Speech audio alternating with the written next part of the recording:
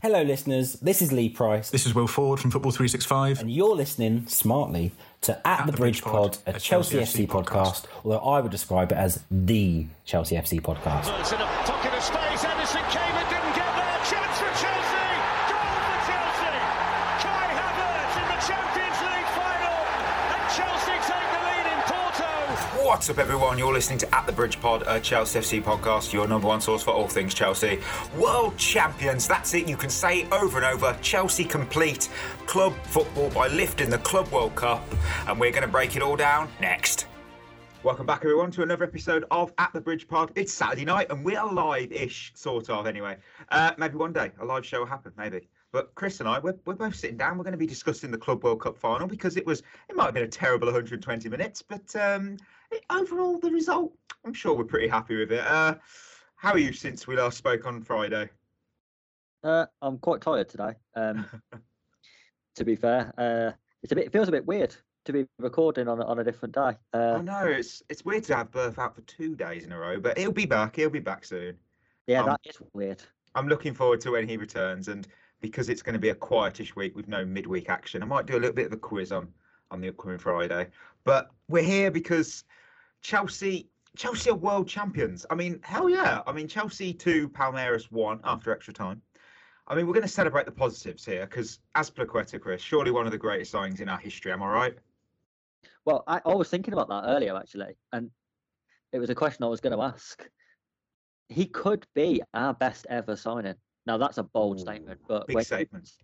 When you consider that he has won every available trophy that he can win, and he only cost £7 million, add into the fact as well that he's played, I think they said yesterday, he's played a minimum of 40 games in every season he's been with us, which is incredible. Oh, wow. He's played right back, left back, right wing back, centre back. Honestly, I don't think you can overstate how important he's been in the 10 years he's been with us. No, I mean, what a player. I mean, was it 7 million or something silly? 7 million. That is an absolute steal. He has completed football. You know, he signed for us in August of 2012. We just won the Champions League, and I don't think in 10 years he's. To be fair, not just him, but look at what we've won under Abramovich as well. I mean, that's 20 years, but roughly just 20 years. Every trophy possible, we've won. That's amazing.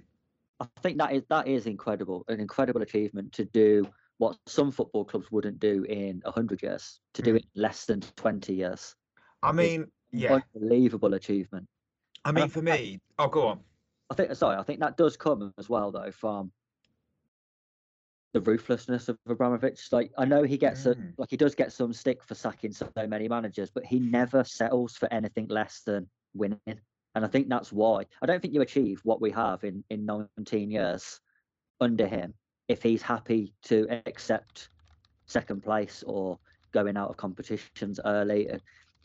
So many clubs since he took over have tried project rebuilds and all that sort of thing, and they're still looking to win trophies now. Tottenham are a prime example. Arsenal, they win a couple of FA Cups, but major honours and league titles they've been nowhere near because they always accepted that mediocrity, and Abramovich never has. So although I don't always agree with some of his manager sackings, can't fault his results. No, I completely agree. I mean, really, we've been as ruthless can be. I mean, almost like Watford level. We haven't had 3 managers in a season yet. I hope that never happens. Yeah. The one thing I'll pull up about Azpilicueta, though, the penalty incident. He holds onto the ball, making Palmeiras think that he's the penalty taker. He had me convinced, to be fair, because I was thinking, this is a beautiful story if he does it. But I thought, oh, man, do we have a recognised penalty taker on the pitch now with everyone that's gone off and who's not on the field? But he gets all the stick from the Palmeiras team because we know they were going to do that. It makes complete sense to put him off. And then he just hands the ball to Kai. I was like, oh, that was well played. That's an incredible leadership thing because that's something that he's took on himself.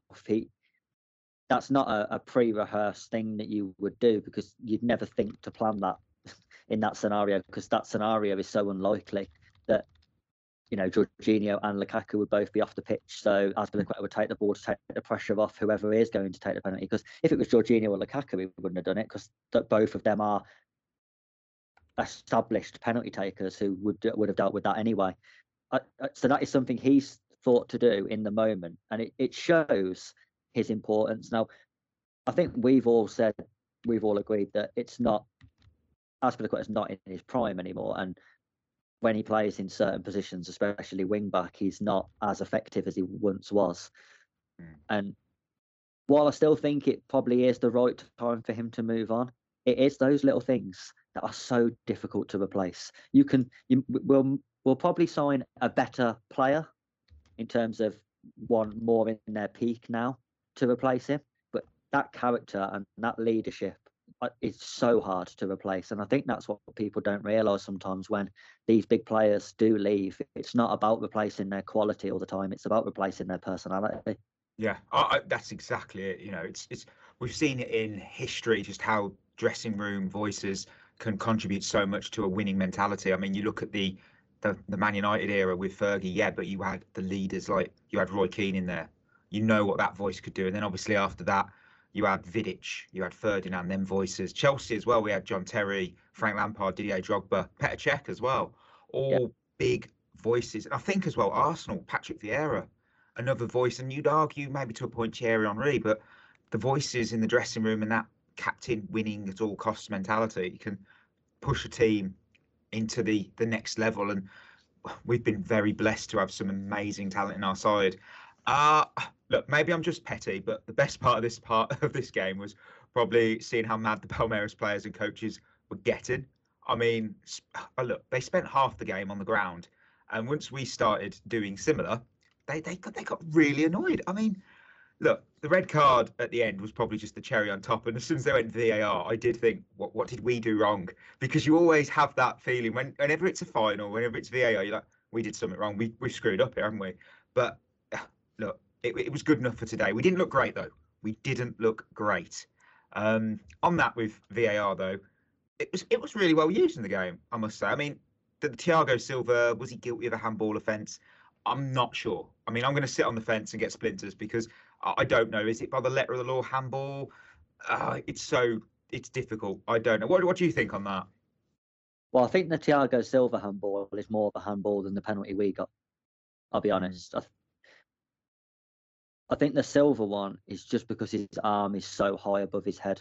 Now, it is nudged slightly higher by the player who backs into him to win the ball, but I don't know why he's jumping with his arms in the air. You're always asking for trouble.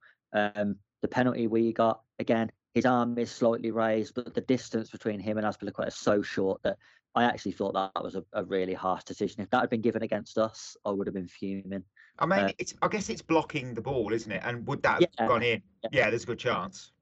Yeah, but I thought VAR was really good. I thought the actual official, the referee, wasn't very good at all. He was very, very inconsistent. Like slight pushes, sometimes he was giving, sometimes he wasn't. Little touches that really aren't fouls. He liked giving them a lot, but then more aggressive battles for the ball he wasn't giving. I didn't think he had a great game, but the use of VAR was incredible. Like, not only you could make a case for arguing against the decisions that they got to, but they got to him within like 20 seconds. There was none of this long faffing about. It was the VAR's looking at it. He's made a decision. The referee's gone to the screen. He's made a decision, and we've moved on. And that's how VAR should be used. I thought that was probably the real winner of the game, actually. I think that's very fair. I've got to admit, one thing that I found quite funny was with the commentator that I had on my stream.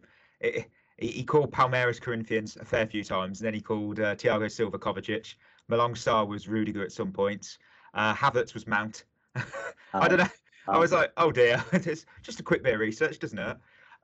Look, the negatives. There is negatives. I mean, wow, this podcast could have been so different if we'd lost that game. I'll bring up the negative, and there was a fair bit. The performance, it was terrible. Sorry. Listen, if you disagree, please let us know, because I'd love to know why you don't think it was terrible, and you might have a strong point. I'm going to note injuries probably being a key to this, but we keep saying that.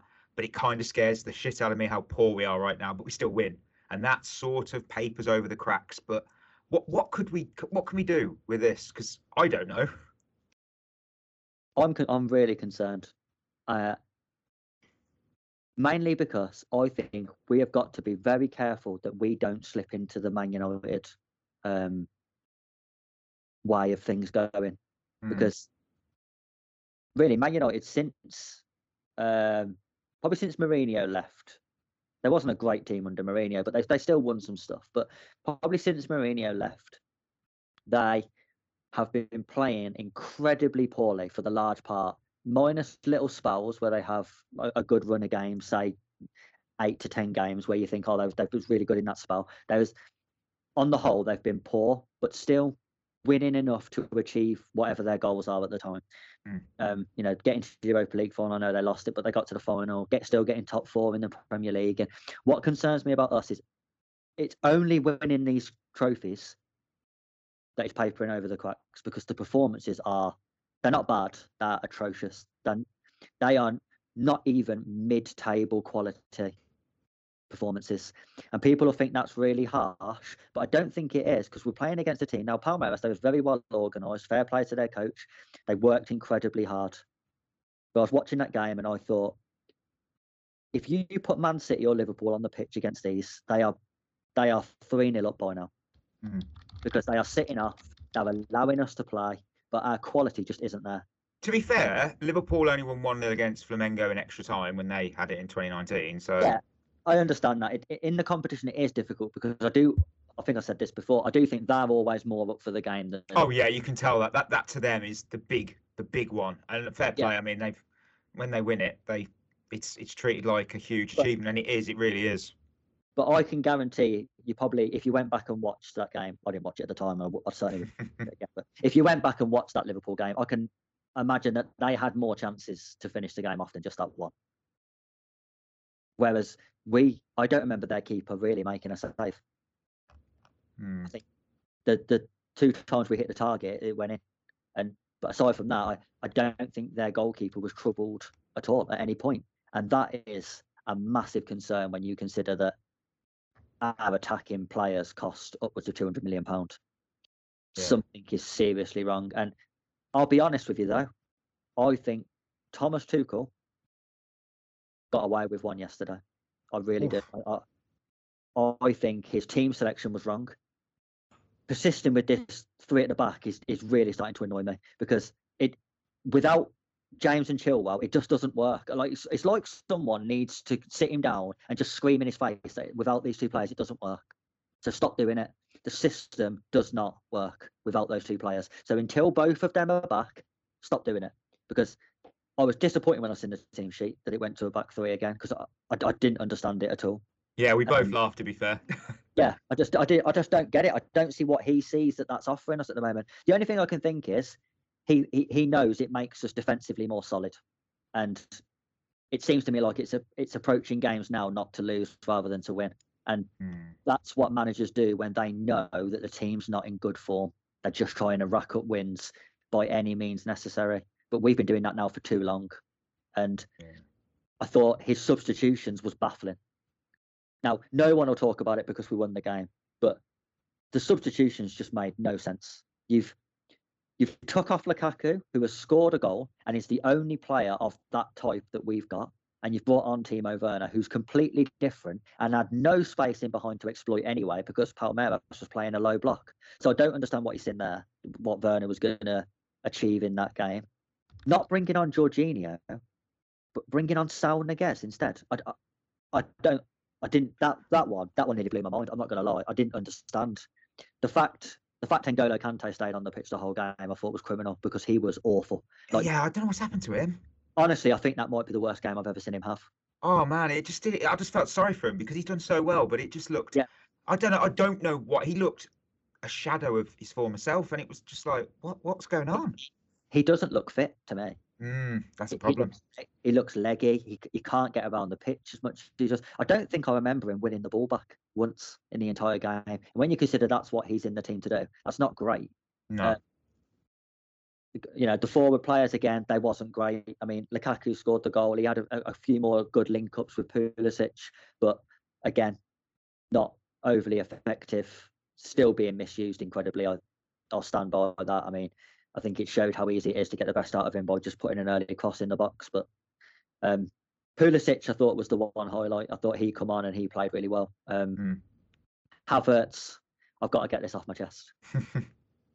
People on Twitter, right, stop calling him a big game player. He scored in the Champions League final, and that's great. That was a big game, right? And he scored the winning goal, fair enough. You can't call him a big game player because he scored a penalty in the 118th minute of this game. That doesn't make him a big game player. That makes him a good penalty taker. And it was a great penalty, don't get me wrong. And the pressure of that penalty was massive, and he dispatched it with a coolness and a calmness. But in the game, he did nothing. In fact, he was actually guilty a few times of breaking down the attacks that we did manage to build. So get off that bandwagon. I've seen someone on Twitter comparing him to Drogba, and I honestly almost threw my phone out the window. I thought, what is going on here? So let's forget about that. It was a good penalty, but that's all it was. What do you define as a big game player then? Drogba scored in finals on a consistent basis, not just finals, big games. Champions League semi-finals against Liverpool in the Champions League, semi-final against Tottenham at Wembley. Yeah, scoring big goals from open play and affecting the game in big matches. Yeah, I was going to say about goals, because not always, not everyone scores, but it's how they impact the game. Yeah. Drogba was the ultimate big game player. Even if he didn't score in a game, you can guarantee he had some involvement in something positive, and he would have bullied the centre half. He always turned up when we needed him to. I don't think he ever scored a penalty in these big games either. I think that's the main key that I'm trying to get across, is that you look at his record in finals, none of the goals was penalties. Apart from the very, very, very last one. 2012. And people brought that up about, Drogba's famous for scoring that penalty in Munich. He is, but he also scored in the game. From play. So, it's completely different. That's been something that's been annoying me for the last 24 hours. So I had to get that off my chest. People might disagree, but you can't call him a big game player for scoring a penalty against Palmeiras. I'll bring up the stats from the 2019, the 2020, and the 2021 final, just for context. 2019, obviously, Liverpool beat Flamengo. They had 18 shots, 6 on target, 48% possession. So you could, whatever. Flamengo had 14 shots, 2 on target, and obviously you can work out possession. For 2020, Bayern had 19 shots, 9 on target. UANL had 3-1. Bayern had 55% of the ball. Chelsea yesterday had 71%. Of course he did. Palmeiras got off 11 shots and only 3 on target. We had 22 shots, 3 on target. It just shows we don't get them on target enough. No, that stat is unbelievable. That's pretty bad, actually. 22 shots, you think, yeah, okay, that's good. 3 on target is one of the worst percentages I think I've ever seen for shots on target from that number of shots. That is god awful. That means you're not even close to scoring a goal most of the time. And most of them shots wasn't close. There was, loopy headers off corners that just drifted over onto the roof of the net that was never going to go in. And shots from range, miles over the bar. Like Malang Sarr had one quite late in the game where he thought he was going to score from 50 yards. And I honestly I've had this argument on Twitter this morning. I think our attacking play, because we was playing against such a low block, which has been a problem for us now for a while. And I do think one of the main problems that happens for our team is when we play 3 attackers like we do, you've got your striker, in this case Lukaku, is marked by the 2 centre-backs, and then their full-backs mark our wide players. That's how you would traditionally set up anyway, and I understand that's what would happen in all games. But if you watch Liverpool, Man City, Bayern Munich, they will create an overload where that player's got to leave their man. Now, our fullbacks don't make brilliant runs off the ball to draw the attention of the opposition fullbacks, which would then leave space for our wingers to operate in. When they do make runs off the ball, they have such poor quality that eventually that fullback will just stop tracking them anyway, because they're the least dangerous player out of the 2. I think that's why we've seen such a big drop-off without James and Chilwell, because I think that's what those 2 do. They draw the attention of the opposition defender, where he thinks, do I stay marking Mount or Havertz, or do I go with James or Chilwell because they're equally as dangerous, and then that gives whoever doesn't get marked the space to operate. And then from Lukaku's point of view, or Havertz, Werner, whoever you want to put up there, they're always marked 2v1, and we never ever have a midfielder who runs the other side of him, which takes a centre back away, which allows then us to create those 1v1 situations where it'd be Lukaku up against the centre half, just 1v1. All our midfielders always stay ball side. Jorginho, Kante, Kovacic, whoever it may be, they're always behind the play. They're ready to receive the ball backwards. And that's great, but they're not creating space for anyone. And I think this is why our attack is struggling so badly, because they're not being helped by midfield or the fullbacks in terms of creating space and drawing attention of defenders. I think you could set up a relatively good amateur team and they could mark our front three at the minute, because all they have to do is mark that one man, and that's their job. They don't have midfield runners or fullbacks to deal with, and that is a massive concern. Yeah. We'll reinvest in the summer. We always do. I mean, we'll have to see. Hopefully, top four. I'm being quite calm. I mean, I'm not expecting us to walk it, but hey, we'll see how it goes. But yeah, we're world champions, and that's club football completed for Chelsea. It's a time to be happy, but also there's obviously concerns. But hey, will we be heading off to Crystal Palace game? I think we're at home for that. I think might be. No, we're away. Oh, we're away. Oh, that makes it tougher. But we'll see how that goes. But yeah, with that, we've come to the end of another episode of At the Bridge Pod. You can find us on Twitter and Instagram if you do not already follow us. So do that for us. That'd be much appreciated. Until Friday evening, that will be us signing off.